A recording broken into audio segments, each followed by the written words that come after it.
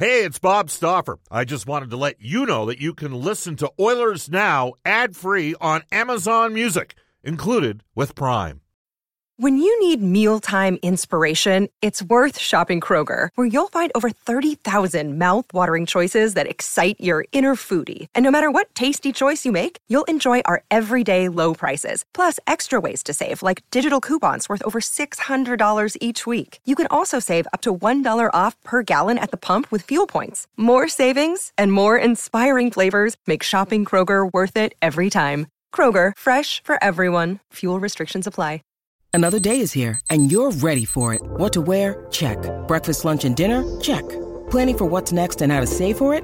That's where Bank of America can help. For your financial to-dos, Bank of America has experts ready to help get you closer to your goals. Get started at one of our local financial centers or 24/7 in our mobile banking app. Find a location near you at bankofamerica.com/talktous. What would you like the power to do?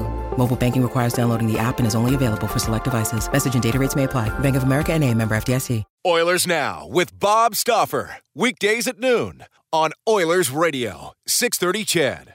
630 CHED and the Edmonton Oilers Hockey Club present the show that is everything Oilers. Oilers Now with Bob Stauffer. Brought to you by Digitex. Office Equipment Solutions North America wide? Yeah, Digitex does that. digitex.ca. On Oilers Radio, 630 CHED. Hour number 2 of Oilers Now, 105 at Edmonton. Bob Stauffer, Mark Spector with you live at Rogers Place. It's 105 at Edmonton. Oilers Now is brought to you by our title sponsor, Digitex. Hugh Porter, like many of you, a big Oilers fan. I think Glenn Anderson and Grant Fuhr were his two favorite players back in the day. At Digitex, don't spend your valuable time meeting with door-to-door sales reps. Your all-in-one convenient location is digitex.ca, Alberta's #1 owned and operated place to buy office technology and software. You can reach us on the River Cree Resort Casino hotline, 780-496-0063. You can text us on our Ashley Fine Floors text line at 780-496-0063. Ashley Fine Floors, more for your floor. We're on Twitter at Oilers Now. You can tweet me personally, Bob_Stauffer. Tweet Brendan at Brendan Escott. Tweet Mark Spector at Sportsnet Spec. Want to tell you to head on down. You know what? We'll hook that up a little bit later on today's show. We got Spec here live in studios. Mark Spector's appearance is brought to you by Horse Racing Alberta, presenting live standardbred racing Fridays and Saturdays at Century Mile. Post time 7:15. And guests on this show receive gift certificates to Japanese Village Steak and Seafood cooked right at your table. Visit their Edmonton South, Downtown, Northside, and Sherwood Park locations. All right, Mark. At some point, we'll get to the texters on our Ashley Fine Floors text line. Yes. Yeah.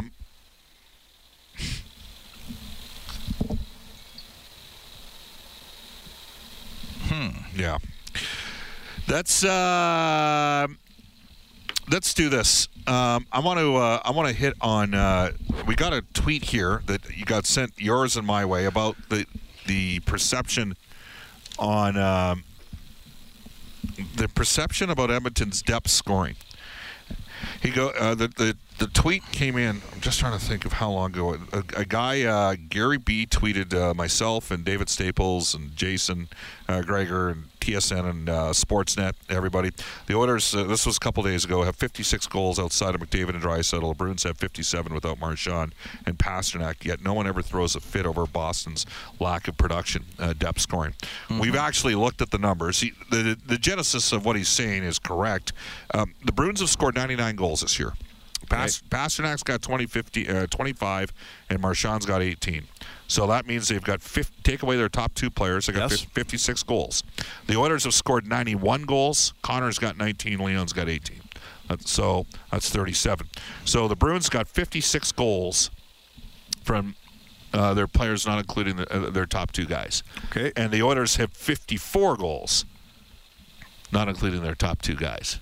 Right. The Bruins have played 2 less games. 2 fewer games. So Boston, I think Boston's got marginally more depth in their lineup. Like Jake DeBrusk is starting to heat up. They have more depth in their lineup. They have more depth. They have a more productive bottom six. But the tweet does bring up a valid point. That's fair. That's fair. And we've started to see, like, there wasn't a lot of secondary scoring in October.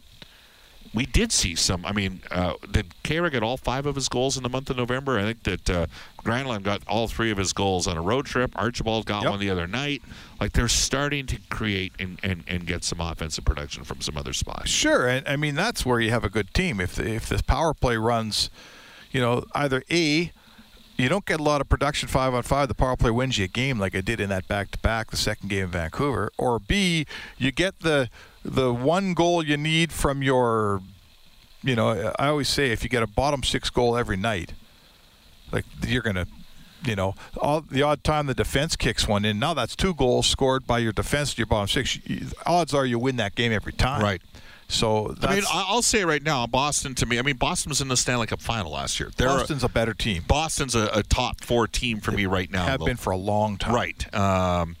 That said, I mean, Edmonton's a couple pieces away. I don't think that's lost on Ken Holland, but the tweet makes a good point. Like, to date so far, Edmonton's lack of scoring production from further. There's Boston, a really good team. They're top heavy with their scoring as well. They are. And that's a point that was reiterated to me by a couple guys that were former Oilers that we've seen come in town here over the last couple of weeks. Just like, Bob, if your big dogs aren't going, you don't win. Yeah. Like on so they're going, and people are complaining about that. Like, come on. You know what? Hey, all I know is you're picking apart a first-place team. I'm sort of a results guy. It's like we were just talking about Tippett and his goalies. Like, they're in first place. They're winning their games. They haven't had more than a 2-game losing streak all season long. They're getting goaltending. They're defending, right? They're keeping the puck out of their net. Their goals against is very respectable. They're excellent on the penalty kill. Okay. And their big dogs are mowing them down the rest of the way. So what's wrong with what's going on? To the Ashley Fine Floors text line, Bob, the Bruins secondary scoring isn't really an issue when they have recent Cup wins and are a perennial playoff favorite, irrelevant when the team's winning. They won the Cup in 2011. They're a different team now. They're not that big, heavy, bruising, tough team they were back. They've evolved nicely. Yes. Bob, Edmonton's numbers are skewed because James Neal has a lot of points in the power play with McDavid. Well, he does have 10 power play goals. But you know what? The fact of the matter is special teams are important. Well, you think? Yes, they're important. Bob, what do you think the chances are, this comes to us from Wally, what do you think the chances are of Ethan Bear getting a look at the Calder?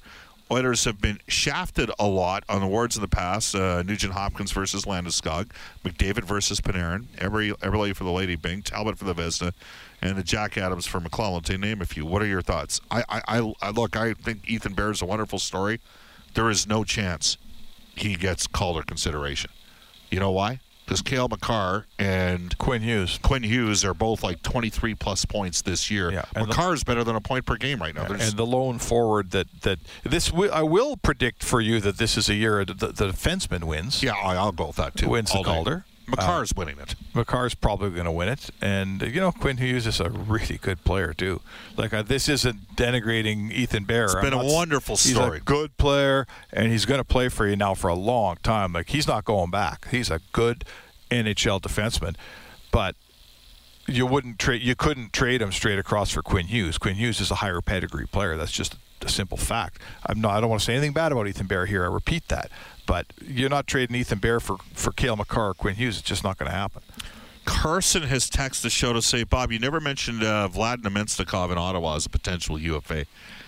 Okay. He's out there. To me, he'd be a guy that you would wait right till the end on, and if you needed a little bit more help on the wing, you'd go get him.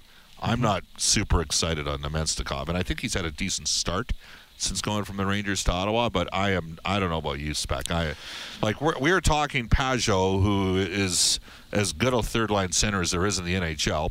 We're talking Hall, he's won a Hart Trophy. It's remarkable, Mark, how many texts I get from, I'd say 80% of the texters are on board with, hey, if the Oilers could get a Taylor Hall, that'd be great. There's still that 20% that seem to know everything that happens with this hockey team in the room, even though they're not in the room. Yes. You know what I mean? Those sort of texts that we get. It's remarkable. But how's Namestnikov? He was banged up a bit, but how's he doing in Ottawa? Well, he's got 6 goals and 12 points. He's a -2 he's playing 60 minutes a game. 16 minutes a game. He's played 24 games. He's got 12 points, so he's all right. So he's a middle 6 winger. Yeah, they list him here as a center. I don't know what side he plays. I don't know the player that well. Yeah. So I think what happens is, and this is what guys like Ken Holland are paid for. As the trading deadline approaches, they will scour the lineups of all the teams that aren't going to make it, right? And then that's where you go get at the deadline. Let's face it, especially if the player's a UFA or if there's a feeling that they don't want to re-sign him or something like that, you can find a real good bargain player at the right price for a cheap price for a fourth or fifth. You can do that at the deadline, and that's exactly what Hall will be doing. Yeah, absolutely. All right, it's 1:13 in Edmonton. We got one more for you, Mark. Bob, you know the reffing was bad last game when Mark Spector tweets about it. Mark, what did I tweet about it? Did you tweet something about the refs last game? Oh, the sequencing on the when McDavid got impeded in the neutral zone and got that penalty, you knew all hell was going to break loose in Oiler Nation. He got cross-checked and hooked up the ice. First cross-checked by Peterson. He got pushed by Peterson, and then he got interfered with on the hook. Then he went in, and it was a penalty that he was involved with. But you didn't see it was a penalty. After the period was over, you wouldn't have seen this on the TV. He went over to Frederic Lequier, and he just waved him off. The ref waved him off. Yeah. Didn't want to hear about it. But then he engaged in conversation in the third period with Darnell Nurse on a sequence of plays. So now I have a different theory.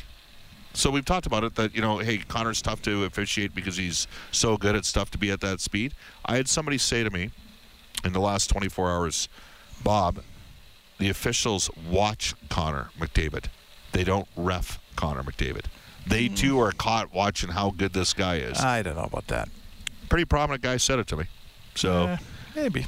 But nice guy, nice fellow. Everybody watches him. I've talked to referees who go, oh, man, being on the ice with this guy, it's unbelievable what a player he is, how fast he is. When he goes by you, sure. But I think they're probably trying to do their job. I responded to the text. I gave it a minute. That's it. I want to move on. I don't want to make this Ref 101 because that's fair. Unfortunately, we have to talk about a more difficult topic when we return because there's some challenges in hockey right now. This is Oilers Now. Hi, this is Ryan Nugent-Hopkins from your Edmonton Oilers, and you're listening to Oilers Now with Bob Stauffer on 630 CHED. All right, welcome back, everybody. It is 1:18 in Edmonton. Spec, you can help us out with this one. It is time for the Oilers Now Injury Report. It's brought to you by James H. Brown Injury Lawyers. When accidents happen, go to jameshbrown.com. Trent Brown is our point guy with James H. Brown. Trent Brown. I would assert to you he might have been the best football player the U of A's produced out of the last 25 years. Yeah, there you go. Maybe, are we talking CFL 30? Career? We're talking 30 years. Oh, yeah, because I covered him when he played for the Golden Bears. And that would have been in the mid-'80s, my friend. Late 80s.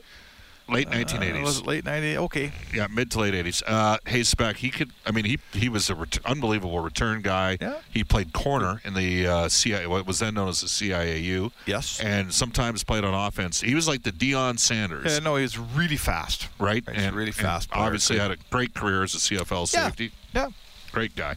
All right, Mr. Escott, bring it. What do you got for the injury report for James H. Brown? All right, well, what we know today as far as news goes, 2017 second overall pick, Nolan Patrick says he expects to play this year despite spending all of this season sidelined with a migraine condition. He did practice this morning in a non-contact jersey. The Penguins lost forward Patrick Hornqvist long-term. He's got a lower body injury, and Tyler Graovac landed on the IR for the Canucks. With a lower body injury he suffered against the Oilers, he is out indefinitely. You guys are sitting at the rink. I'll let you take over for any Oilers updates. We will tell you. Jack Michaels has tweeted out that the Oilers will not have Ryan Nugent-Hopkins, nor Zach Kassian, nor Matt Benning in the lineup tomorrow night against Ottawa. And also, Mike Smith looks as though he'll be slated to back up Mikko Koskinen, who's going to start. So it looks like Stuart Skinner will be going back to the AHL. Yeah, Smith practiced quite extensively today. Yes. He did not look like an injured player to me. So, Mark, this has been a challenging 3 weeks in hockey. The latest news, now the Chicago Blackhawks doing an investigation, perhaps with the NHL in relation on Mark Crawford. Crawford's going to be away from the team. They brought Crawford in as an experienced coach to work with Jeremy Colleton. Obviously, what happened last week with Bill Peters. Stuff coming out on Mike Babcock. Don't forget Don Cherry. And Don Cherry. Don Cherry was an icon in this game that went down before all of this started. Yes, and Don has made a lot of comments, historically speaking, that were, You know, it just went from Don Cherry was okay for 40 years, and then he wasn't okay anymore. And now I think it extrapolates. A lot of things in hockey that we were looking at that meant people might have thought were okay, they're not anymore. See, and I think, okay, and a lot of the stuff, I mean, Don made the comment that he did, and it reinforces there could have been a positive way to have said the thing about the poppies. Right. Like, you know what? I think everybody should wear poppies to support the history and what it means for this country. Yeah. Right? It's my belief everybody should wear poppies, but that's your personal choice. Yeah, but you just have to say it better. Right. We can all believe that. I think we all believe that. Sure. But you just have to be able to say it better. If you don't want to, you don't want to. Right? There you go. Right? So, anyways, Don had made a lot of comments historically that were, from a hockey perspective, I mean, he'd moved sort of more into, he wasn't necessarily giving you the most earth-shattering hockey takes in the world, but we all know that there's some hard-nosed Swedish players out there and some excellent. Anatoly Semenov was a terrific team-first Russian player, and there's some Canadian guys that were frankly, dogs that were career underachievers and never right. So, but Don did stick up for Canada a lot over the years. In the case of Mike Babcock, I didn't. The story on that's out there with Mitch Marner, I'm stunned that he would actually do something like that. Yeah, that was just bad form. That was bad form. The stuff that's come out now on Franson and Chris Chelios. And by the way, Chelios had 2 sets of events merged into one. There were actually several years apart. Yes. So people got it, and there was a really well-written piece by Helene St. James. Yep. So let me ask you this. Is there a difference between being hard on players as long as you're not personal? Yeah, I think it starts there, Bob. It starts there. I mean, first of all, can't be physical. There's no physical anymore. Sure. No kicking, punching, pushing, shoving. That stuff's gone. Right. No second chance. It's over. But to your question, yes, there's no need for it to be personal, right? There's, Claire Drake used to say that what you're trying to do as a coach is to get a player to a place where he can't get himself.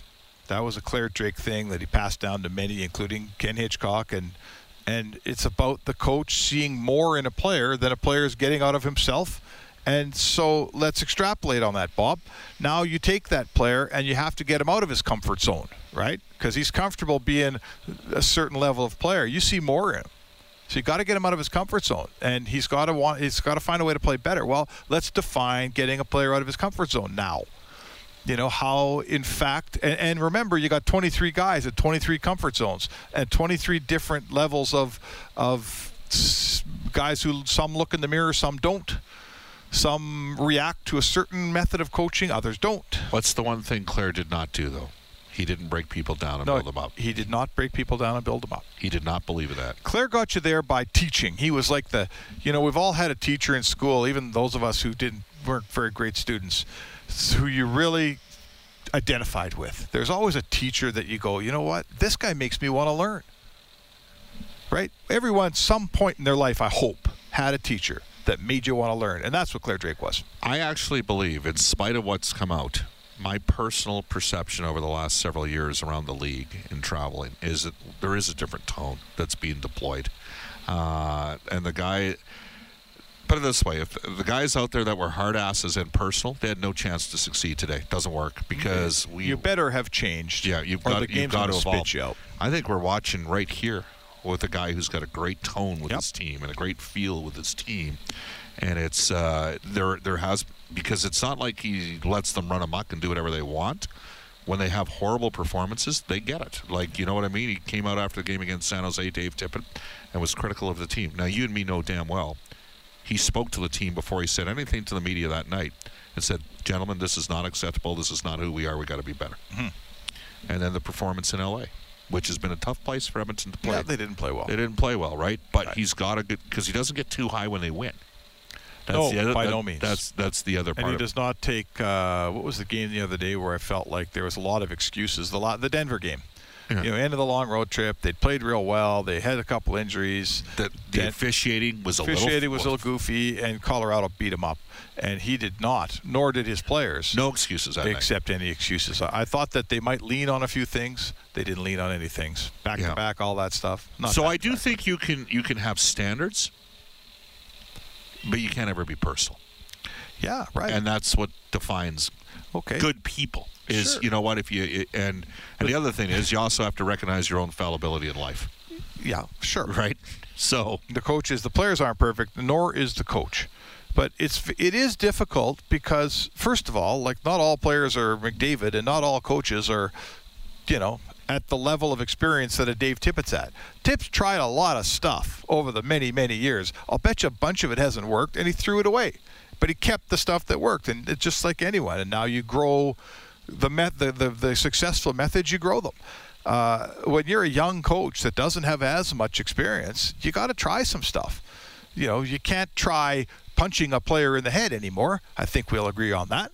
But just like a guy at the shootout, you try a move, it doesn't work, you throw that move away. Well, you got to give a coach the ability to try new things. But you do agree with me, because I travel with the team year round. I'm in every building during the year. I sense over the last, to me, John Tortorella has a different tone today than he had 5 or 6 years ago. Yeah, sure. You know, I think we are seeing Babcock, different animal. Like, he was a hard ass, and he stayed with it, and there is a lot of venom being directed his way, and there's a lot of anger, and it's interesting to watch. But the Babcock situation, like Bill Peters, you can't do what Bill Peters did. That's end of discussion. That's over. What he said. Can't say it. It's done. Yeah. But in terms of can you be hard and challenge people to improve?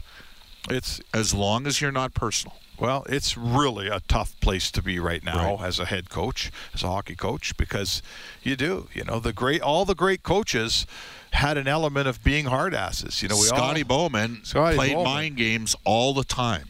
You know, I heard a story about Scotty Bowman that when he was coaching Detroit, that a lot of the players, when he retired, a lot of the players said, "Oh, thank goodness." You know, it's playing for Scotty. I mean, it's a chore, and he's so hard on us. And then who would have the next coach been? Dave Lewis, I believe, came in behind him. And it was a disaster. Well, and the story that I heard was after some period of time, whether it was a season or half a season, the players began to realize, you know what? Dave Lewis isn't hard enough on us. He's not getting out of this team what we need to get to win, right? And it didn't work at all for Dave Lewis because he was kind of the good cop to Scotty's bad cop. And, you know, we're in a league, Bob, where bad cops have won a lot of cups. So I get it. You can only be so bad now. But if you just say we're only taking good cops, I don't know. Yeah, it's a big turn. It's an interesting time, but you said something earlier. The best people drive the hardest themselves and want the most of themselves and ask themselves each and every day, how can I get better? And so they're perhaps the most open to criticism. But you got a 23-man roster. How many of those guys do you get out of 23? Fair comment. Fair comment. And what do you do with the other 18? We should have started this conversation earlier. We gotta get going. We've got Jay Woodcroft with an update on the farm. Mark, thank you for coming by. Thanks, Bobby. Mark Spector for the Horses and Horse Racing Alberta Live Racing Century Mile. Fridays and Saturdays at 7:15. Off to a global news weather traffic update. Eileen Bell. Oilers Now with Bob Stauffer. Weekdays at noon on Oilers Radio, 630 CHED.